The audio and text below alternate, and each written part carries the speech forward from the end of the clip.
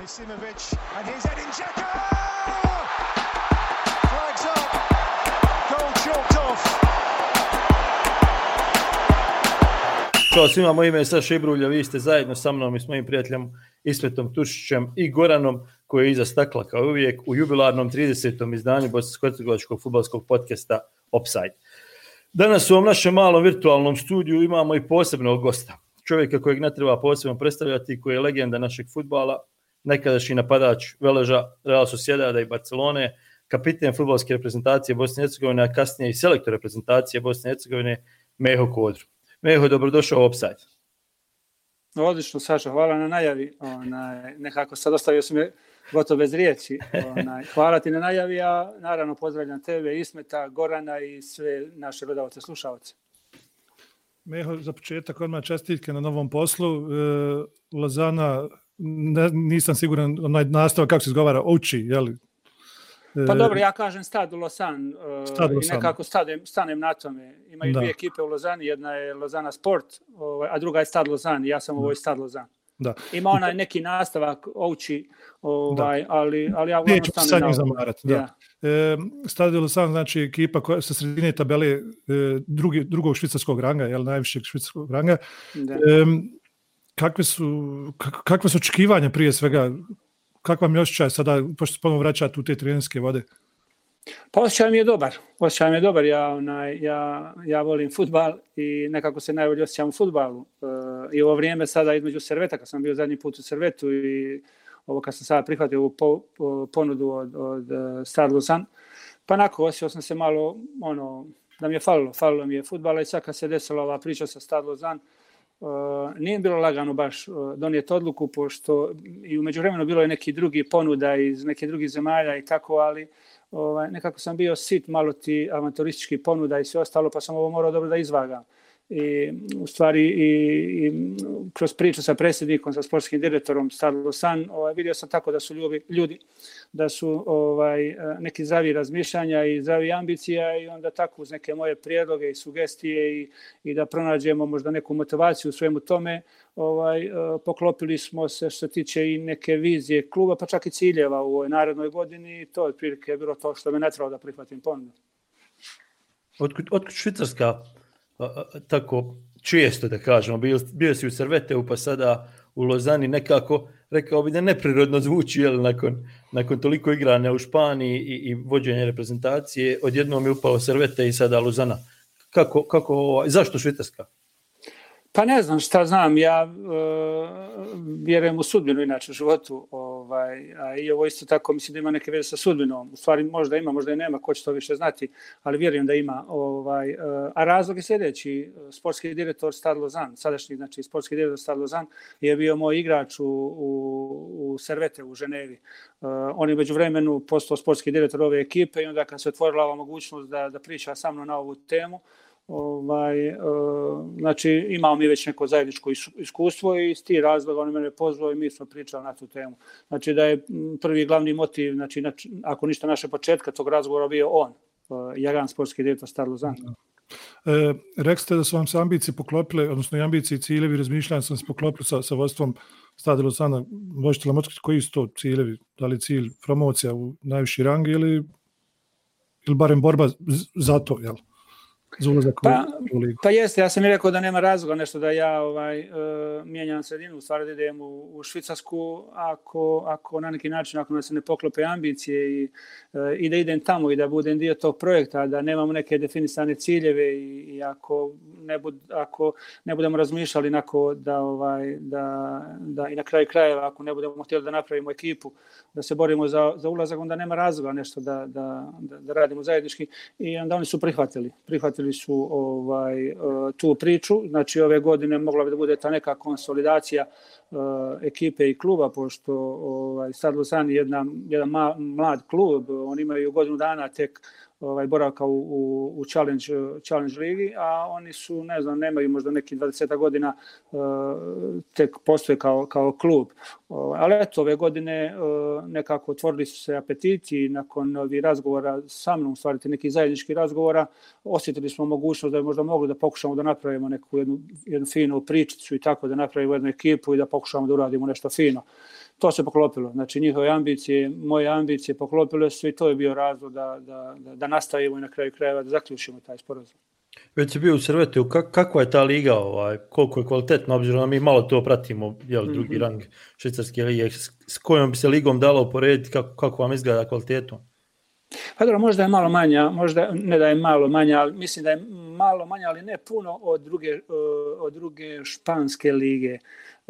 Sad kad bi oporedio sa našom, malo da razumijete prilike o čemu pričamo, pa možda bi to čak ima ekipa, pošto vidim ovako, pričamo u drugoj Challenge ligi, na primjer ove godine ima Sport Lausanne koja ima možda budžet neki 15 miliona, ne znam da li eura ili franaka, imamo Grasshoppers isto tako koji je jak, to su klubovi koji će vjerovatno Sport Lausanne sigurno će igrati iduće godine Superligu, a Grasshopper bit će tu blizu da se bori znači, za play-off i sve ostalo. Znači to su jake ekipe koji mogu da igraju sa, ne znam, sa možda 70% prvoligaša u BiH. Imamo isto tu Vaduz, ima i 3-4 ekipe koje bi mogle onako baš da budu kompetitivne, možda čak i u našoj prvoj ligi.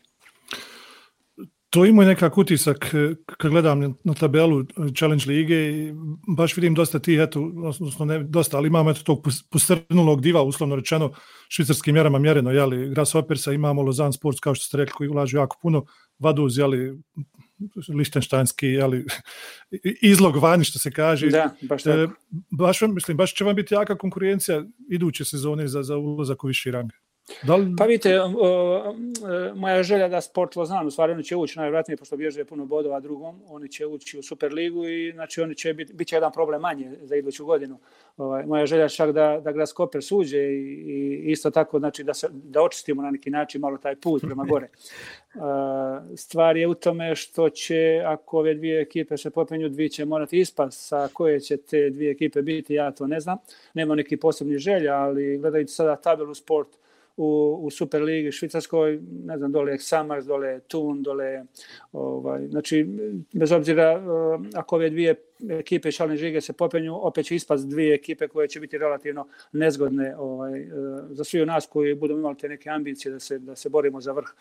Ali šta je tu je, fudbal je takav, to je takmičarski sport i ako nije jedna je druga ekipa, ali vidim ovako, mislim da je najvažnije u čitavoj priči, znači ekipa koju ćemo mi napraviti, znači da mi napravimo jedan kontest fini, da napravimo finu ekipu, da pokušamo preći sa iluzija na neku finu viziju i sve ostalo i da tu mi zbližimo redove i da pokušamo da napravimo nešto fino što se nas tiče, a sad protivnik će biti ovaj ili onaj, ali eto, uglavnom da ne budemo protivnici sami sebi, znate, i da pripremimo otprilike tu neku priču koja bi mogla da nam, ne znam, na kraj krajeva otvorite neke apetite i ako se otvori šansa da se borimo za gore, Bože moj, hvala Bogu.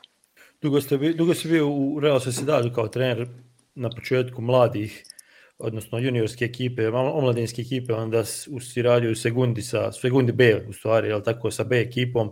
Kakav je danas odnos sa Real Sociedad, obzirom da si dugo čekao tu priliku koja nije došla, bio si pomoćnik Bakeru. Kakav je danas odnos sa klubom? Ima li još uvijek nade da bi mogao tamo raditi? Pa nemam neke velike nade, pošto sam ja izašao iz Real Sociedada već ima 5-6 godina. Možda je postala jedna mogućnost nakon toga da se vrati možda par godina, možda nakon ove moje priče u stvari treniranja u Sarajevu. Nakon toga možda se mogla otvoriti ta priča, ali kasnije nekako život me odveo u nekom drugom pravcu i da to sad u ovom momentu ne vidim nekako realnom pričom. Moj odnos je vrlo korektan, vrlo dobar sa dosta ljudi u Real Sociedadu.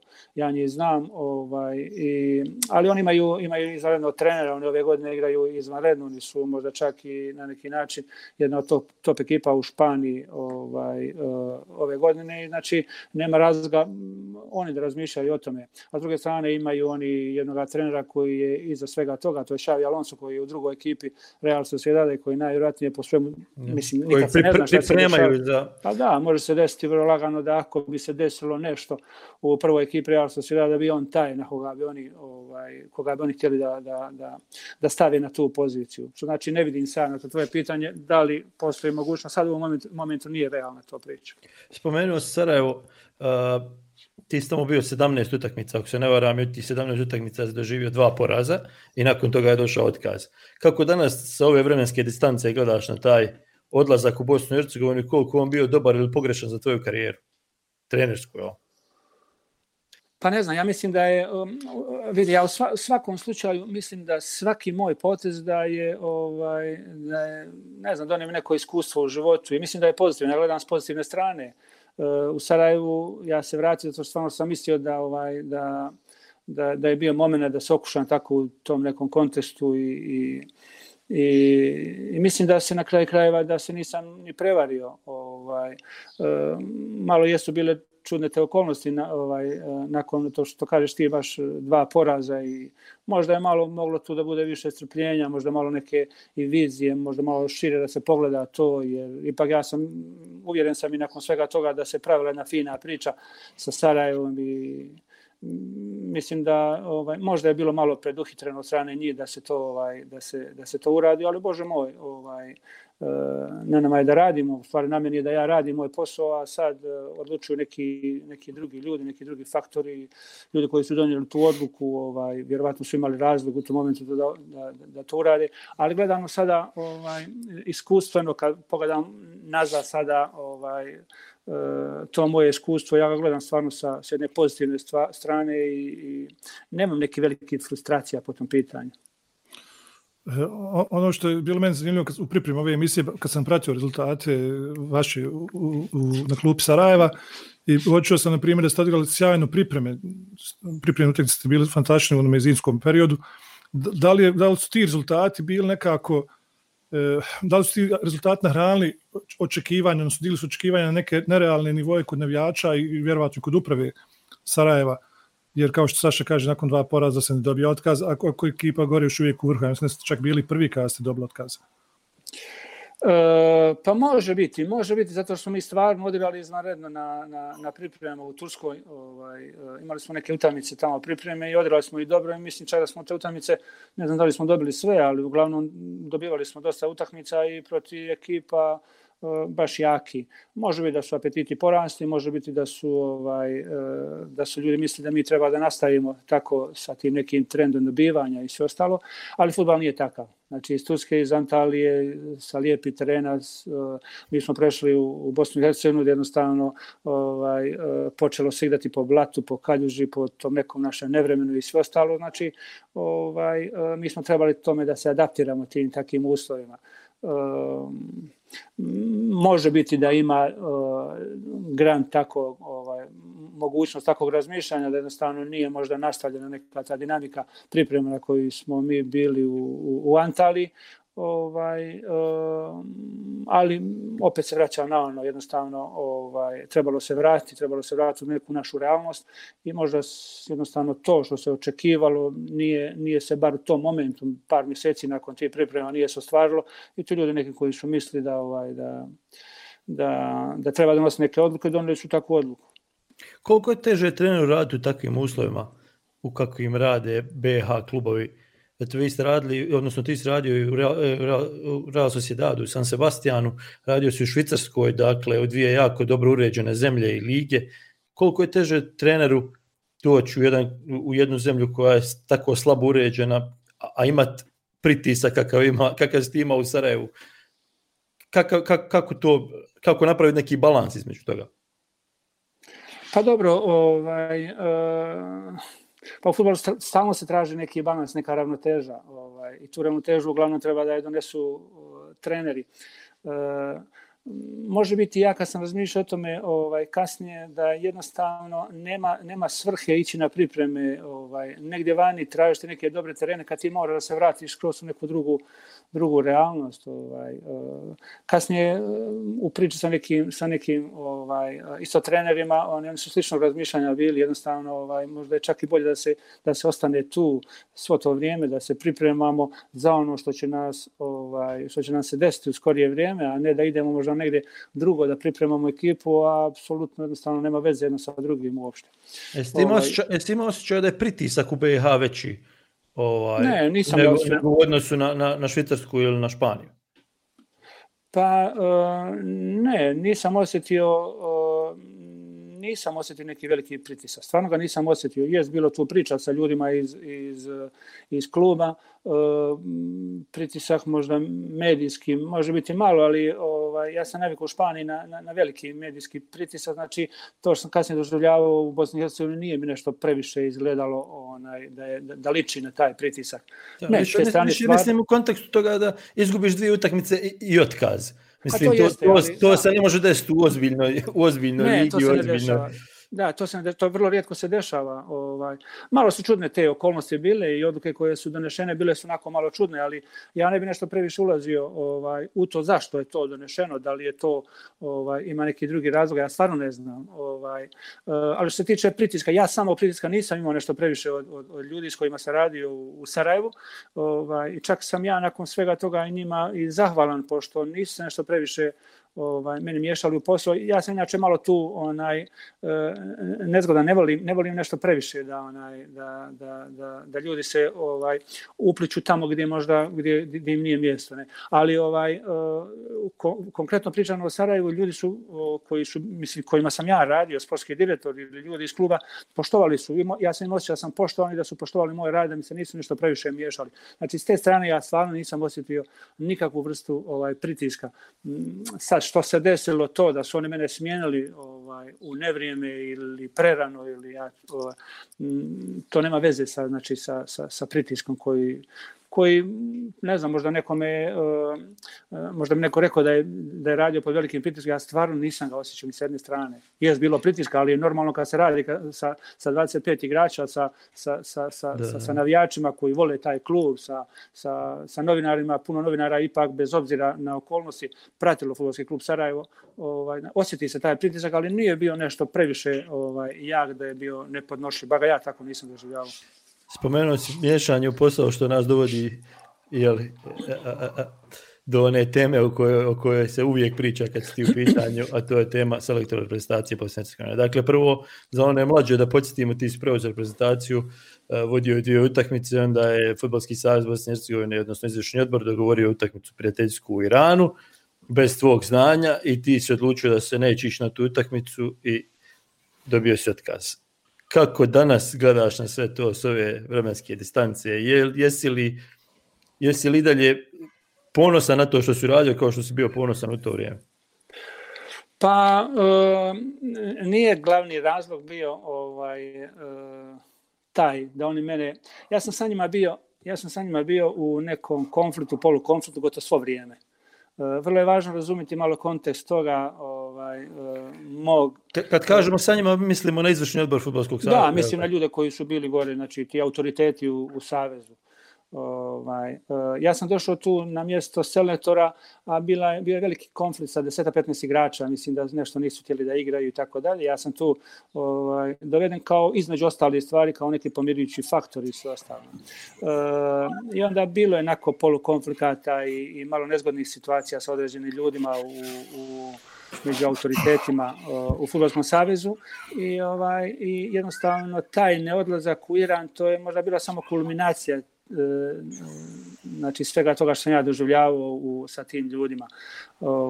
Znači moj neodlazak u Iran nema možda veze konkretno samo sa tom utakmicom, jer ja sam svjestan da ja radim u jednom klubu i nisam ja taj koji govori samo gdje i s kim se treba da se igra. već naravno treba mi da gledam neke druge interese i da slušam ljude sa kojima sam ja okružen i sve ostalo. Odlazak u Iran, u stvari ne odlazak u Iran, više ga gleda treba u kontekstu svega toga što se prije dešavalo i mojih kriznih razgovora sa njima i momenata i problema druge vrste. Znači taj krizni moment i ta situacija sa neodlaskom u Iran možda je samo bila možda je bila samo kulminacija svega toga što se dešavalo u Savezu tih mjeseci. Meho, kažeš da ste imali dosta kriznih razgovora na relaciji ti i Savez, jel? Ja sam skoro ponovio ono pitanje koje ti Saša postavio vezano je bilo za Sarajevo, a to je pritisci na jednog selektora Bosne i Hercegovine, pogotovo u tom trenutku. Kakve su vrste bili pritisci? Da li su bili tipa menadžeri koji žele svoje igrače, tipa izvršni odbor koji želi neke svoje možda i isto igrače da profilira kroz reprezentaciju. Jednostavno možeš nam malo pojasniti kakve su vrste bile te krize kojima se, kao što kažeš, konstantno bio. Pa da, bilo je dosta je bilo, ne bi ja sad pričao o detaljima, ali sama vizija u kojem i kako treba da igramo i kako treba da se ponašamo i želje pojedini ljudi da se upliču neke stvari koje nekako gledano iz mog ugla jednostavno nije u opisu njegovog posla i ja samim tim kad sam došao u reprezentaciju, znači ja sam prihvatio tu odgovornost da sve što se dešava sa reprezentacijom, sa igračima, da je to moja obaveza i moja odgovornost, a posljedica toga je znači da ja imam puno pravo da ja otprilike biram te neke igrače, da ja pravim te neke planove i sve ostalo, a definicija ciljeva i sve ostalo to nije samo moja stvar. Ja kad sam došao sa njima, ja sam sjeo i da izdefiniram otprilike sada koji su naši ciljevi, šta nam je raditi, jer ja mislim stvarno da autoriteti su ti koji bi trebali da kažu zajedno sa selektorom i inače sa nekom stručnom komisijom koji su ciljevi, a strategiju na neki način pravi je trener, to sam ja uvijek mislio da to treba tako da bude, ali određeni ljudi pokušavali su da uđu čak i u tu priču, da kažu šta je bolje u datom momentu i sve ostalo, ali da ne dijele odgovornost, znači tu smo tako dolazili do nekih konfliktnih situacija gdje su možda neki mislili da strategija da bi trebala da bude drugačija, da bi trebali možda čak i neki igrači da igraju ili šta ja znam i sve ostalo. To je uglavnom bio problem koji sam se ja susrećao nekoliko puta ja sam stvarno bio 4 mjeseca tu i meni je izgledalo svaki moj sastanak sa ljudima u Savezu, neka vrsta tu nekog, to mi je bila veća utakmica nego bila koja druga, da ja jednostavno malo pokušam da pojasnimo neke stvari, da stavimo neke stvari na svoje mjesto i sve ostalo, ali eto, u tom momentu bilo mi je to nekako teško.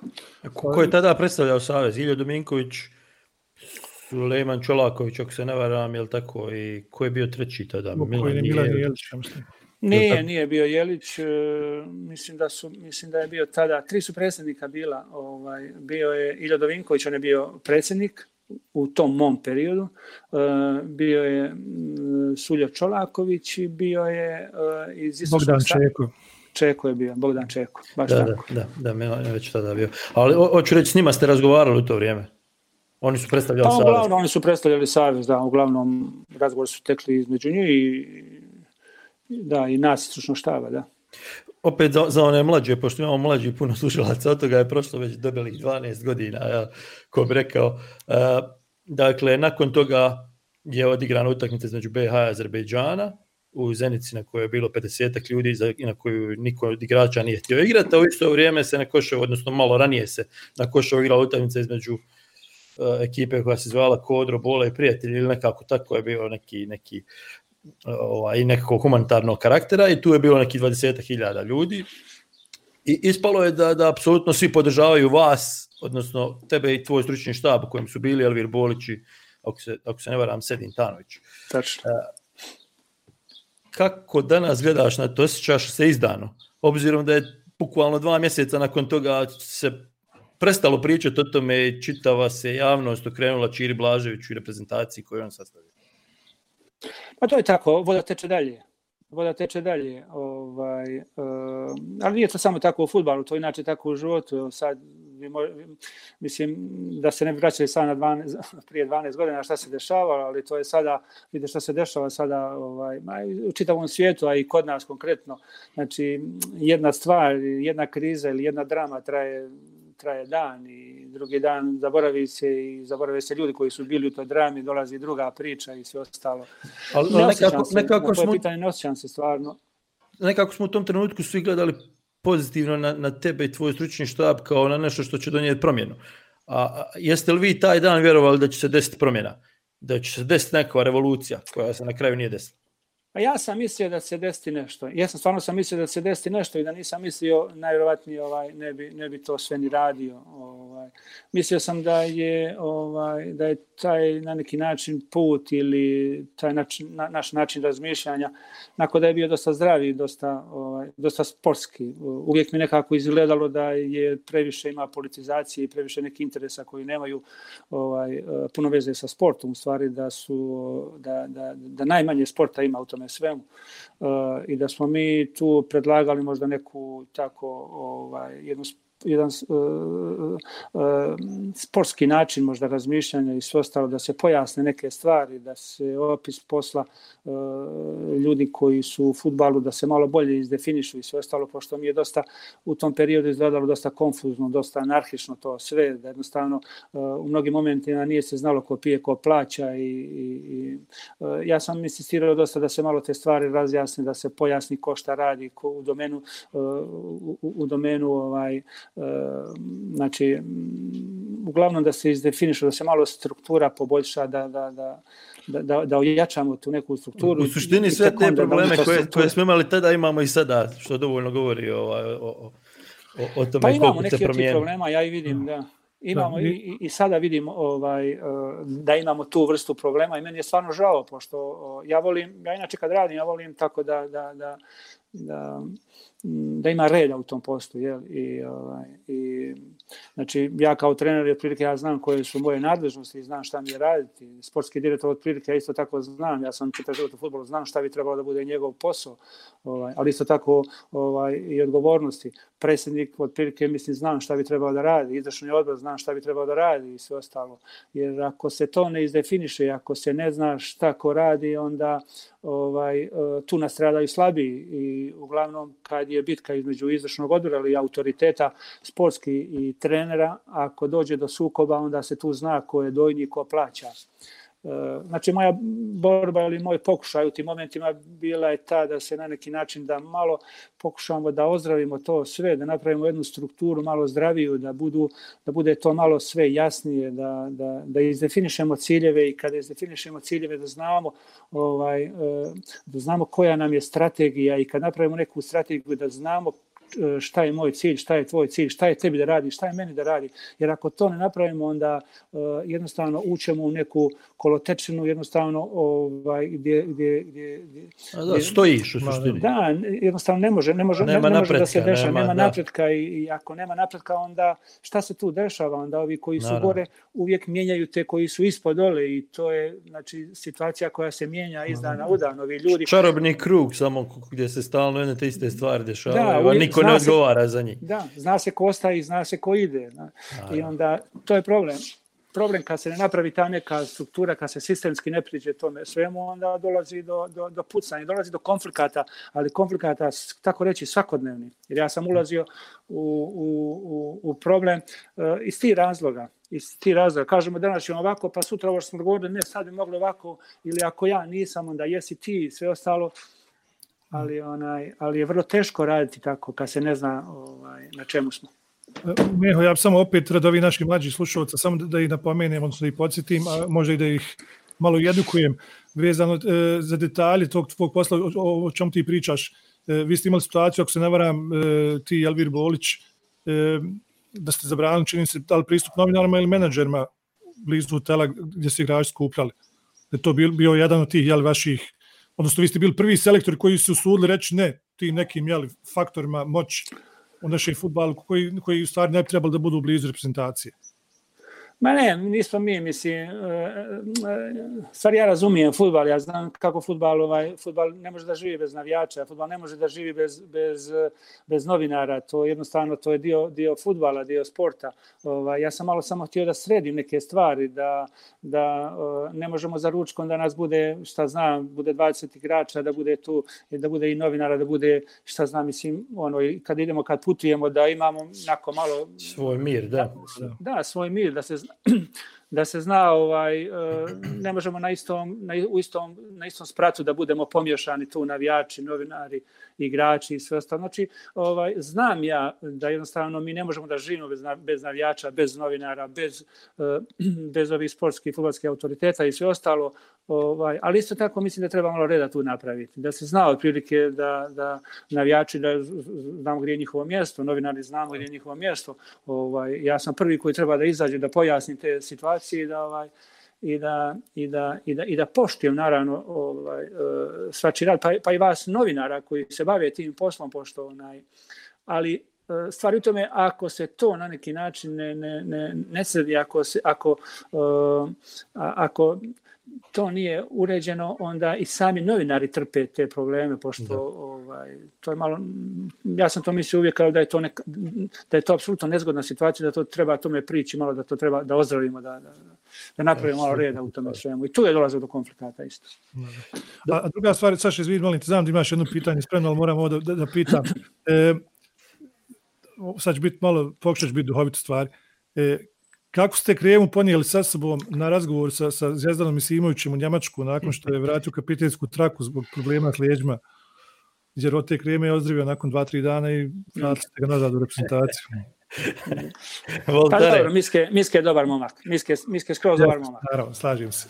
Miske je skroz dobar momak, on je možda onako isfrustriran nekim stvarima u tom momentu i donio je bio tu odluku i sve ostalo.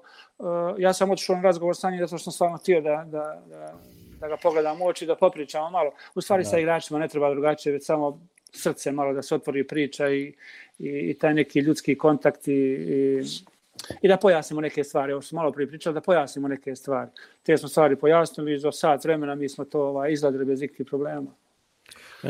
Nije tu neke posebne Kreme bilo.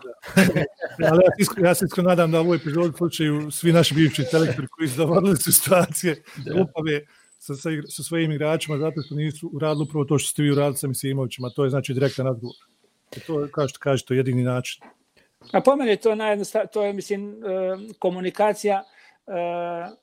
Mi smo pokušali sa ljudima u Savezu isto tako da komuniciramo, da to bude nakon... Ali to ne ide baš nema Kreme za Savez. Nema Kreme. I da bude to dosta transparentno, zato što ja mislim uvijek da je to familija jedna. Znači, ljudi koji su gore, autoriteti ti, predsjednik, onda sportski direktor, stručni štab, pa čak sam nekada bio, i danas sam bio da isto tako da bi trebali da budu lideri među igračima koji bi trebali da sačinjavaju možda grupu ti ljudi koji bi trebali da budu obavješteni o nekim tim stvarima i koji bi trebali na neki način čak i da kreiraju strategiju u tim nekim situacijama. Ali to nije išlo. Dobro, dakle imam pitanje vezano za drugi mandat. Stručni savjet, komisija, kako to danas zove, sa Zvezdanom Misimovićem, Duškom Bajevićem i Ivicom Osimom koji je glasao protiv, ako se ne varam, je vas, odnosno tebe predložila za selektora. Sada u predzadnjem mandatu, kad je izabran Robe Presnečki. Međutim, neki članovi izvršnog odbora su rekli da ne možeš biti selektor zato što si radio protiv Saveza. Pretpostavljam da se to odnosi na ovu utakmicu Kodrabola i Prijatelji. Da, iz 2008. Šta se desilo tu? Jesu oni tebe zaista kontaktirali? O čemu ste razgovarali? I kakav je uopšte osjećaj kad neko protiv koga se svi borimo u Savezu kaže da je Meho Kodre taj koji ne radi dobro za Savez? To je to. Meni je žao stvarno što je došlo do toga. Ja sam imao sam sastanak sa Misimovićem i sa Sejo Kajtazom u Ženevi, ja sam tada bio u Servetu. Da, zaboravio sam Sejo Kajtaza, izvinjavam se, i on je bio u tom stručnom. Da, njih dvojica su došli i imali smo sastanak i oni su se vratili nakon sastanka i ja sam bio, oni su imali kasnije među sebe interni sastanak gdje su odlučili 3:1 da ja budem da ja budem selektor, predložili mene, izvršni odbor to nije prihvatio i tu sam ja rekao jednostavno da izlazim iz te priče, pošto sam vidio da jednostavno tu imaju neki drugi interes i da je to malo i, ne znam, donekle čak i možda ispolitizirano i sve ostalo. I imajući vidio sam ja tad u tim momentima bio u Servetu i da je meni već to predstavljalo teret da ja sjedim na 2 stolice, pošto je to trajalo otprilike, ne znam, neki 50-60 dana. I kad sam vidio da se donijela ta odluka, osjetio sam da jednostavno nema šta tu da radim i onda izašao sam. Malo sam isfrustriran izašao iz te priče, pošto vidio sam da i dalje struka, a kad pričamo o struki, onda tu su stvarno naša velika imena preko Duška Bajevića, Ivice Osima, Sejo Kajta, Misimović i sve ostalo koji su donijeli jednu odluku, bez obzira da li sam ja ili neko drugi u pitanju, ali znači izvršni odbor je taj koji će prihvatiti struku ili stručno mišljenje ako njima to odgovara. Znači da postoje neki veći interesi od struke. Da, u suštini zašto onda postoji taj stručni? Zašto postoji to onda? To meni nekako malo... Njihova prijedlog neće prihvatiti. Da, teško mi je to bilo, bio sam isfrustriran u tome svemu i jedino što sam osjetio do momentu da ja treba da izađem iz te priče, pošto osjetio sam čak da gubi malo tlo pod nogama u samom Servetevu, pošto je to trajalo 50-60 dana i imao sam tu određenih problema i sa predsjednikom kluba i nismo imali baš najbolje rezultate u tom periodu i oni su to povezali sve sa mojim kontaktima sa federacijom, Fudbalskom federacijom naše zemlje i sve ostalo i onda jednostavno osjetio sam da moram da izađem iz te priče zato što jednostavno nije više bilo smisla da ja ostajem u tome svemu. Zašto se to desilo? Pa vjerovatno zato što neki ljudi u izvršnom odboru misle da treba da bude drugačiji, da oni su ti koji na kraju krajeva donose odluku, a ne stručna komisija. A kako se ti lično osjećaš kad neko kaže da si ti taj koji je radio protiv saveza? Kad svi znamo da je ta utakmica bila i sve to što ste vi radili, pokušaj revolucija da se napravi nešto novo i bolje. Kako se osjećaš kad pročitaš od nekog čovjeka koji je fudbalski marginalac, kad kaže da Meho Kodro, čovjek koji je bio kapiten reprezentacije i selektor reprezentacije, je radio protiv Fudbalskog saveza BiH? Pa dobro, to mi je u početku bilo onako malo teško i sve ostalo, ali kasnije jednostavno navikneš se i vidiš da u strukturama, pojedinim strukturama, tada, pa možda čak i sada, Fudbalskog saveza ima ljudi koji razmišljaju drugačije i da je njihova ta koja je važna. Pa dobro, može biti to malo frustrirajuće, ali jedino što ja mogu u tom momentu da uradim i što mogu sad uradim, to je jednostavno da se odmaknem od toga svega. Dobro, to me dovodi onda do zaključnog pitanja, da li bi prihvatio ponudu da budeš selektor reprezentacije sutra? Saša, te hipotetička pitanja nisu dobra nikada. Mogu se vratiti. Ja. Šta znači? Mislim, sa ovim ljudima koji su danas tu i koji su te na takav način odbili, ima li ikakvog smisla da radiš? Pa vidi, ali pitanje samo po sebi pada u vodu. Zato jer ako ti ljudi koji su u savezu ne prihvataju stručno mišljenje, a ja dolazim kao stručnjak, znači oni automatski ni mene ne poštuju do kraja. Da. Znači u slučaju promjene sasvim je normalno da bi volio opet biti selektor reprezentacije Bosne i Hercegovine. Međutim, u trenutnoj situaciji to je jako teško očekivati. Ja ne volio biti da ne poštuju. Ne, znaš zašto? Zato što reprezentacija Bosne i Hercegovine sad ima jednog stručnjaka koji je Duško Bajević, koga ja apsolutno cijenim, apsolutno u svakom pogledu i da ja pričam sada o reprezentaciji i da li bi ja ili ne bi, mislim stvarno... Naravno, nisam mislio u kontekstu Duška, nego mislim generalno u kontekstu budućnosti reprezentacije Bosne i Hercegovine i čitavog saveza Bosne i Hercegovine. Duško u ovom trenutku selektor i vjerujem da će ostati selektor nakon ovoga kad se plasira. Da, ja sam... Pardon. Da. Ne, ja se stvarno nadam da će Duško i čak i ne sumnjam da će ostvariti dobar rezultat i nadam se da će nastaviti da bude selektor. To bi bilo stvarno želja, pošto ja njega puno cijenim. On je jedan od ljudi najzaslužniji u mojoj igračkoj karijeri, pošto ja kad sam imao 18 godina, on je mene popeo iz Omladinaca u prvi tim Veleža i dosta mi stvari pokazao, otvorio mi put i ja stvarno njemu sam apsolutno zahvalan. I to bi nekako možda I ne samo to, već zato što stvarno mislim da je on veliki stručnjak. Vrijeme je za EPP, ali ovaj put malo drugačije. Naime, Fondacija budućnosti u Bosni i Hercegovini ili BiH Futures Foundation, kako se zovu na engleskom, je jedna posebna organizacija u Bosni i Hercegovini. Oni pružaju poseban program za studente tehničkih nauka u našoj zemlji, tako što im daju vanserijsko obrazovanje kroz mentorisanje od stranih svjetskih stručnjaka, te pristup edukacijskim resursima svjetske klase, kakvi nažalost nisu dostupni u našoj zemlji. Ljubav prema Bosni i Hercegovini i želja da je razvijemo u uspješnu i prosperitetnu državu je ono što spaja sve Bosance i Hercegovce širom svijeta koji su dio naše fondacije. Cilj nam je da se povezujemo sa našom dijasporom iz cijelog svijeta, kako bismo zajedno kreirali nove prilike za mlade ljude u našoj zemlji. Do danas sarađivali smo sa mnogobrojnim partnerima te organizovali različite događaje u mnogim gradovima širom svijeta.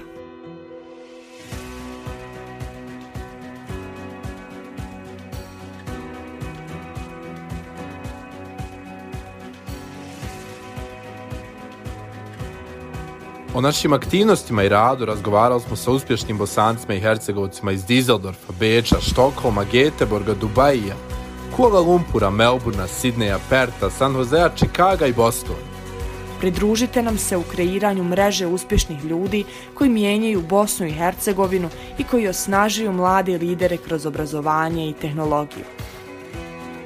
Saznajte više na bhfuturesfoundation.org. Za sve naše Bosance i Hercegovce koji nas slušaju, ukoliko ste zainteresovani da svoje znanje ili resurse podijelite sa mladim ljudima Bosne i Hercegovine, možete posjetiti web stranicu fondacije i saznati više.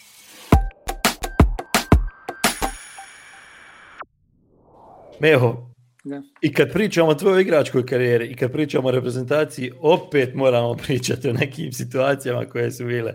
Dakle, opet za mlađe, danas puno spominjemo mlađe.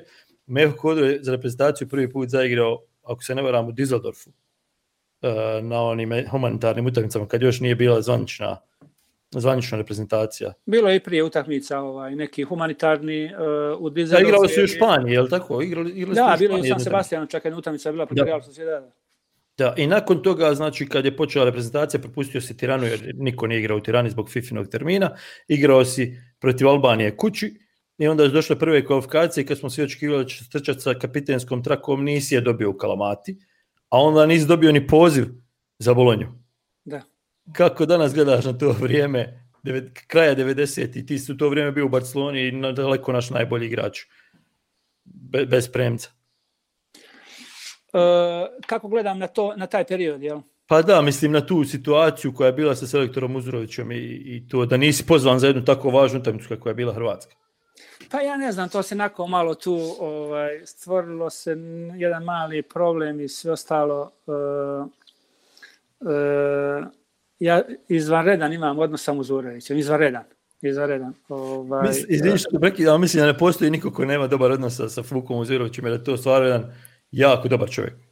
Ja mislim da čak smo mi pričali na tu temu, ja ne znam, nešto je tu bilo, neki su razlozi postojali, a ja ne bi o njima sada.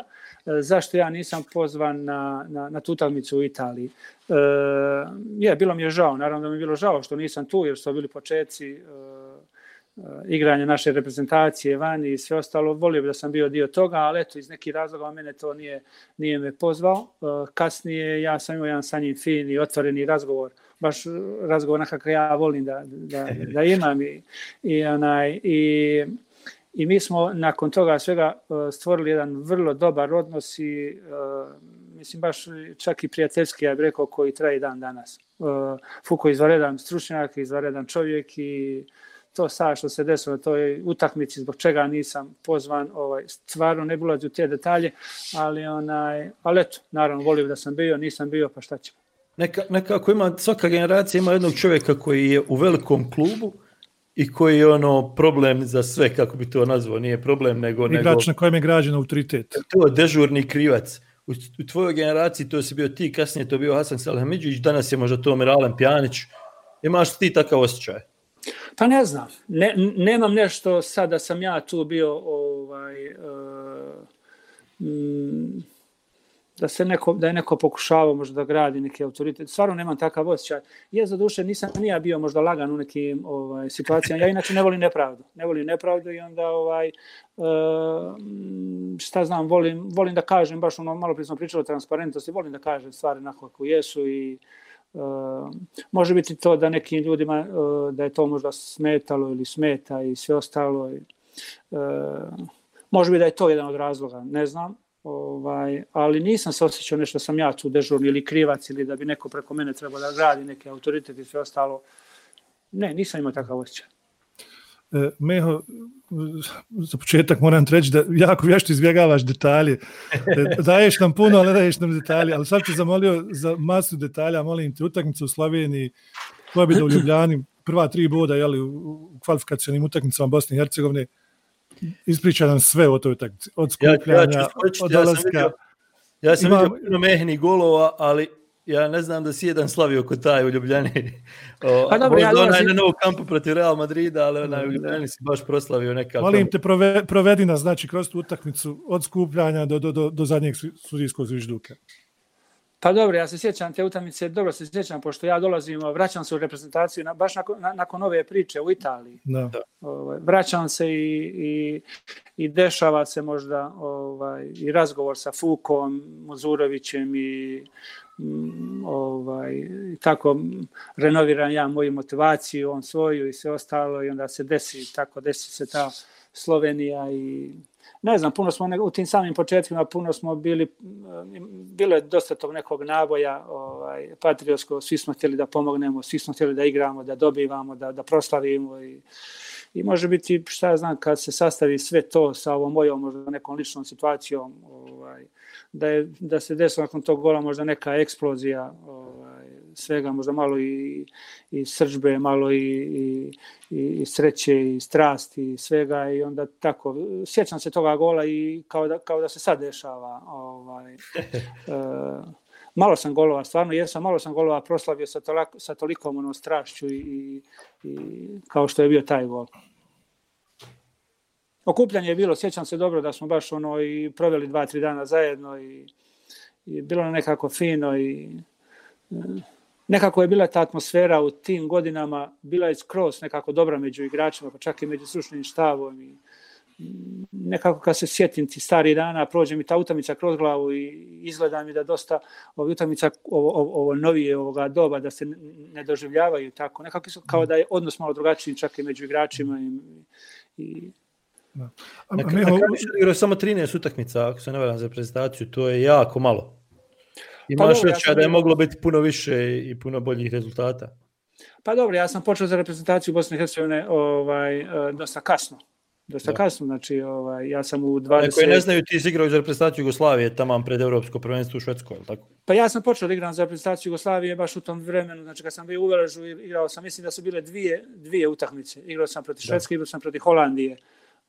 To je bilo znači prije rata i desilo se to što se desilo kasnije.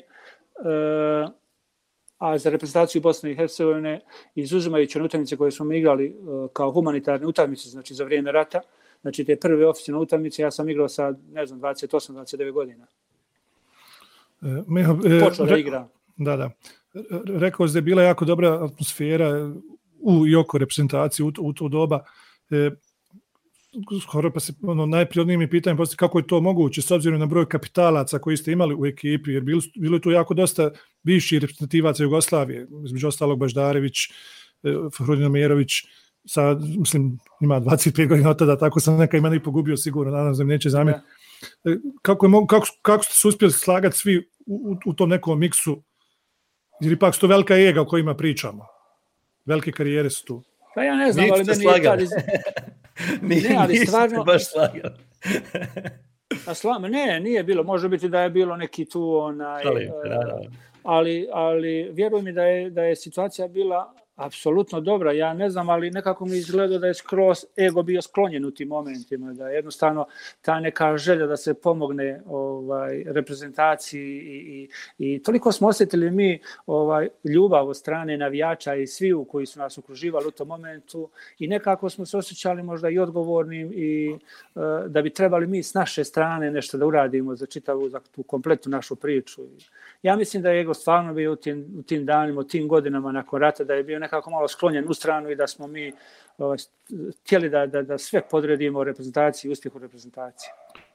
Meho, malo prije sam rekao, nadam se da bivši selektori slušaju ovaj naš razgovor sa vas, najiskrenije nadam da svi bivši, svi budući, svi sadašnji reprezentativci slušaju ovo o čemu ti sada pričaš, jer upravo to jeste ključ. Znači, sklonite ego sa strane kad dolazite u reprezentaciju i tu predstavljate i mene i moju djecu i svu drugu djecu Bosne i Hercegovine. Niste samo vi tu glavni, sa ovo porka znači bila za ove koji se ne ponašaju baš kako treba u reprezentativnom dresu. A dobro, ali ja mislim da većina fudbalera vjerujem mi da ima taj osjećaj. Da ima taj osjećaj. Ja ipak se vraćam, malo prije smo pričali o tome, znači svi smo dio toga svega, pa čak i novinari su dio svega toga i navijači su dio svega toga i ti i autoriteti i oni su dio svega toga. Problem je što se kod nas, i ja stvarno mislim da svi mi želimo dobro. Problem je što kod nas nekako vlada ta anarhija, vrlo je teško uspostaviti te neke relacije, da se zna šta je kome, šta bi ko trebao da radi i u tome svemu se mi gubimo pomalo. Ne volimo izdefinisane stvari, volimo da živimo u nekoj konfuznoj situaciji gdje se ne zna ko pije, ko plaća, na kraju krajeva svi gubimo, i navijači, i igrači, i novinari, i svi jednostavno koji smo dio toga. Ali ja nemam sumnje da velika većina ljudi koji prati reprezentaciju na ovaj ili na onaj način, počeo od igrača koji su srž svega toga, da vole, da hoće uspjeh svega toga. Dosta puta se desi da jednostavno nemamo uspjeha baš iz tog razloga što jednostavno nekako svi se petljamo u sve. Dobro, da se okrenemo na ove malo pozitivnije teme. Ljudi te pamte u Bosni i Hercegovini, ljudi pamte te po toj sezoni u Barceloni, međutim ono što ljudi ne znaju da si ti bio maltene božanstvo u San Sebastianu u sezonama prije toga. Kako je danas tvoje sjećanje na periodu Real Sociedadu kad si bio jedan od najboljih strelaca španskog prvenstva? Pa dobro, to su moje najbolje godine, fudbalske godine. Ja sam direktno nakon Veleža došao u Real Sociedad. I to je bio kraj 91. godine i to je vrijeme kad dole kod nas počinje problem, počinje rat i sve ostalo. Ta moja prva godina sam dao 12 golova, drugu sam dao 13 golova, treću sam dao 23 gola i četvrtu sam dao 25 golova.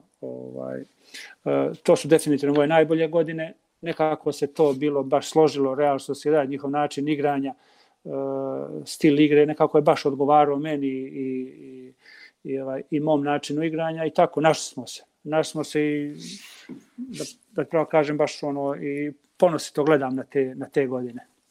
Ti si nekako čitavu karijeru u Bosni i Hercegovini bio pod tim nekakvim upitnikom, da tako kažem. Ljudi nisu vjerovali u tebe.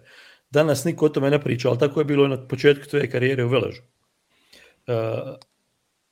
Koji je nekako, nikad nisi bio prvak s Veležom, a kup si propustio finale, ako se ne varam, iako si bio u toj generaciji. Koja je stvar koja ti nekako najviše nedostaje u karijeri kad je u pitanju Velež?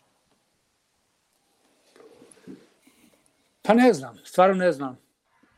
Meni ništa ne fali kad ja razmišljam o Veležu. Nekako rekao bi da nisi dostigao vrhunac tamo s onom generacijom kojom se moglo. Je li mogao taj Velež 80 i biti prvak? Mogao je biti prvak, po stvari mi smo bili na vratima šampionske titule u Tuzli, ne znam da li je to bilo 87. godine. Da, 87. Da, to je bila utakmica gdje da se dobila ta utakmica, mi bi bili prvaci. To bi na neki način možda bila kulminacija svega toga. Ali ja sam Velež toliko volio od moje druge, treće godine, to je vrlo teško objasniti. Mene kad ljudi pitaju, ja to stvarno sam nekako toliko volio Velež da je to bilo neka platonska ljubav. Ja prvi put kad sam otišao po Bijeli Brijeg, to jednostavno bilo, ja sam se šokirao, nisam znao jednostavno šta da radim. Tolike neke te sreće od ljubavi prema svemu tome. Pa mi je bilo nekako čudno kako ti neki koji su blizu mene, kako mogu navijati za nekoga drugoga, ne zabeleš. Meni to skoro bilo čudno, tako iz te perspektive djeteta i sve ostalo. Meni je to i sad čudno. Da, ne, ali tu iz iste ulice i sve ostalo i kažu, ne, ja navijam za kako ćeš navijati za nekog drugoga, tu Vaha, tu Mara, tu Duško, tu Baka, tu ova naša. Jednostavno, a oni su dolazili, ja sam živio na Buni, Saša, ti to možda znaš, i oni su dolazili na Bunu u hotel, znaš, i ja sam tu čekao satima da mi dođu da nakon ručka prošetaju pa ja vidim i onda ja to kasnije pričam kako sam vidio ovo, kako sam vidio ono. I onda tako je to ljubav prema Veležu. Ja sam u 14. godini otišao u Velež i počeo treniram u Pionirima i kasnije u Mladinci i sve ostalo što se desilo u prvoj ekipi. Meni stvarno ništa nije falilo u Veležu. Ja sam Veležu apsolutno zahvalan na svemu, baš na svemu. Iako sad kad ti mene pitaš šta fali svemu tome, ne znam, da li neka titula, da li možda kup taj koji je kad se odigravao, ja sam bio u vojsci i sve ostalo, ali bez obzira što sam ja bio u vojsci, ja sam osjećao sam ja dio toga. Znači, ne fali mi ništa, a nikad se stvarno isto tako, što ti kažeš, nisam se nešto osjećao da sam ja legenda poput i velikih igrača, poput Mare, poput Duška, poput Vahe. Nisam se ja osjećao, ja nikad nisam tako imao perspektivu, ni kasnije kad sam igrao možda u većim klubom nego što je bio Velež, nisam se osjećao da sam ja ta neka nešto veliko kao što su oni bili u mojim očima tokom mog odrastanja. Dobro, ali možda jesi u očima drugih. Da, ali hoću da kažem kako je meni bilo u Veležu. Ja sam pored sebe imao, na primjer, imao sam Seju Kajteza, imao sam Semira Tucu. Mi smo u njih gledali baš, kad sam prvi put vidio Tucu, ja sam ga persirao. Meni to bilo, znači, ja nisam znao kako njemu da priđem, kako da mu šta da mu kažem, a da ostavi utiska na njemu. To nisam znao. Toliko smo mi poštovali njih. Mislim, to su neke bile legende, a ja se nikad nisam, samo sebe nisam, u svojim očima nisam bio na tom nivou, bar u to vrijeme. Dobro, hvala. Reci mi da preskočimo kad pričamo o legendama. Figo, ako se ne varam, Ivan de la Peña, Pep Guardiola, ta generacija, to je generacija koju je vodio Johan Cruyff i u kojoj si ti bio prvi napadač, ali niste osvojili nijedan trofej. Šta je pošlo po zlu te jedne sezone u Barceloni? Barcelona imala problema ne samo te godine. Imala inače problema godinu, dvije prije toga. Ne znam ako se sjećaš možda, oni su imali taj Dream Team, čuveni Dream Team i izgubili su, mislim, finale. Ne znam da li je bilo u Atini. Da, Milana 4-0. Milana i tu je počeo tu su počeli problemi za Cruyffa, da je Cruyff pokušao da napravi malo da neke igrače iz tog Dream Teama da ih promijeni i sve ostalo. Došao je Figo, došao sam ja, došao je Popescu, Hadži, ali eto, nešto se nije dalo te godine i pri kraju te godine Cruyffa su smijenili, znači to je njegova zadnja godina bila u Barceloni i on više nije trenirao nakon toga. Atletico Madrid je te godine bio prvak. Kakav je tvoj odnos bio sa Cruyffom? I pogotovo mislim nakon karijere, nakon odlaska iz Barcelone, jeste li imali odnos kasnije kakav imao s Pepom ili? Mm-hmm. Ne, ja nisam imao, u stvari ja ne znam kakav je on imao odnos sa Guardiolom, pretpostavljam da je imao dobro, pošto preko novina vidim da su imali vrlo, vrlo dobar odnos. Ja sam se sa njim vidio nekoliko puta. Vidio se nekoliko puta i bio je odnos onako vrlo, vrlo korektan, ali mislim da moj odnos nije bio kao što je bio njegov sa Guardiolom. Nisam se ja sa njim nešto ni pričao telefonom, ali ja sam se vidio nekoliko puta i bilo je vrlo srdačno. Meho, osim fantastične karijere na kojoj te ne zavidim u smislu zaviđenja, ali moram ti reći da zavidim na mjestima na kojima si živio tokom karijere, jer poslije Mostara, San Sebastiana, Barcelone došlo do Tenerife, a poslije Tenerife došao je Tel Aviv, ako se ne varam. Da, i Vitorija, ja sam bio u Vitoriji, ni Vitoriji niste ne pale moram. Da, ja u Vitoriji nisam bio, ovih drugih gradova sam bio i stvarno kapa do poda. Sunce. Svugdje sunce, ono, čitav život sunce. Šta je utjecalo pri izboru klubova? Da li se stvarno obraćao pažnju na to da si htio to nešto, taj neki životni komfor, sunce, mostarsko, je li to od djetinjstva, šta ja znam, ili to puka slučajnost da je 5-6 klubova? Sticajem okolnosti sve. Sve. Pa sve, to su, mislim, ja jesam u nekim momentima u životu mogao da biram. U nekim momentima moga života mogao sam da biram. Ne sumnjam. Da, u drugim nisam mogao. Opet za one mlađe, da ponovimo ono što si ti meni davno rekao, da je uz ponudu Real Sociedada bila i ponuda Borussia Mönchengladbach, koja je u to vrijeme bila jako dobar klub, ali ti si izabrao sunce, i tapa se. Pa jes, ali ja sam se, ja kad sam došao prvi put u San Sebastian, su mene stavili, ja to pričam dosta puta, San Sebastian, ko nije bio u San Sebastianu, on treba da dođe u San Sebastian, to je prelijev grad. Stvarno prelijev grad. I oni su mene smjestili tako na jednom brdašcu u jednom hotelu, odakle se vidi čitav grad. Čitav grad se vidi. Ja sam došao kasno noći i nisam to vidio. I ujutru, ja kad sam sustao i kad sam otvorio prozor, kad sam vidio kakav je San Sebastian, onda sam rekao, ne, to je moj grad, neću uopšte da idem više, neću da razmišljam ni o čemu, to je to, tu hoću da ostanem. I tako je stvari bilo.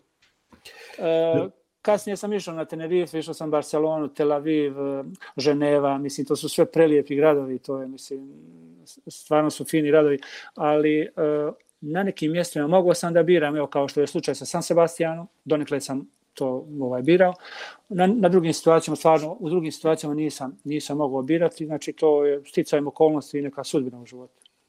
Dobro, da zaključimo razgovor, pošto ti svako ljeto provodiš u Mostaru i znam da pratiš Velež jako puno i danas se tvoja trenerska karijera razvija tako kako se razvija. Zanima me, postoji li ikakva šansa da bi u jednom trenutku mogao sjediti na klubu Veleža? Postoji. Što ne bi postojala? Savršeno. Što ne bi postojala, ja to kažem, mislim, iako sad okolnosti su takve kakve jesu, ali vraćam se na oni malo što sam pričao. Toliko sam ja volio Velež i toliko ja volim Velež. Da jednostavno kad postoji tolika ljubav, onda je nemoguće reći ne, definitivno. Ja ne znam šta će se u životu dešavati, ali na tvoje pitanje da li postoji mogućnost, pa naravno da postoji. Savršeno. Meho, hvala ti što si bio gost Opsajda. Mi ćemo još postaviti pitanja, kao što smo obećali, pitanja naših gledalaca i pitanja naših slušalaca. Želimo ti puno sreće u Švicarskoj i želimo ti da naslijediš Feđu Dudića na klupi Veleža. Ništa, hvala dvojici na razgovoru, baš je bio fin razgovor i kako zove vaša emisija? Offside. Mi smo u Offside. Namjerna greška. Ja, pa ništa onda, hajde, nek nastavite sa uspješnim tim emisijama u Offside. Hvala puno, čujemo se. Važi, svako dobro. Bilo je to, dakle, 30. jubilarno izdanje podcasta Offside. Dakle, gost je bio Meho Kodra, legenda reprezentacije Bosne i Hercegovine, legenda Mostarskog Veleža i legenda BiH fudbala generalno, bivši igrač Barcelone, Real Sociedada i svašta nešto. Nadamo da će vam se emisija svijediti kao i sve ostale, kao i svih 29 izdanja. Do sad možete nas slušati na reprezentacija.ba, sad smo i na kliks.ba koji su naši medijski partneri. Možete nas slušati na Spotify, na Apple Podcast, na Google Podcast i na svim tim cast tehnologijama. I to je prilike bilo to. Ića. Hvala svima na podršci za sve kroz ovih prvi 30 epizoda. Ja vjerujem da će biti još mnogo. Mi smo nakon prošle epizode smo najavili neku kraću pauzu. Nemojte se brinuti, neće ta pauza dugo trajati jer mi ne možemo jedan bez drugog i bez trećeg. A uskoro planiramo i neko druženje uživo, tako da malo više o tome uskoro. Hvala još jednom, vidimo se, čujemo se, slušamo se, pišemo se, gledamo se. Patreon. Adios amigos.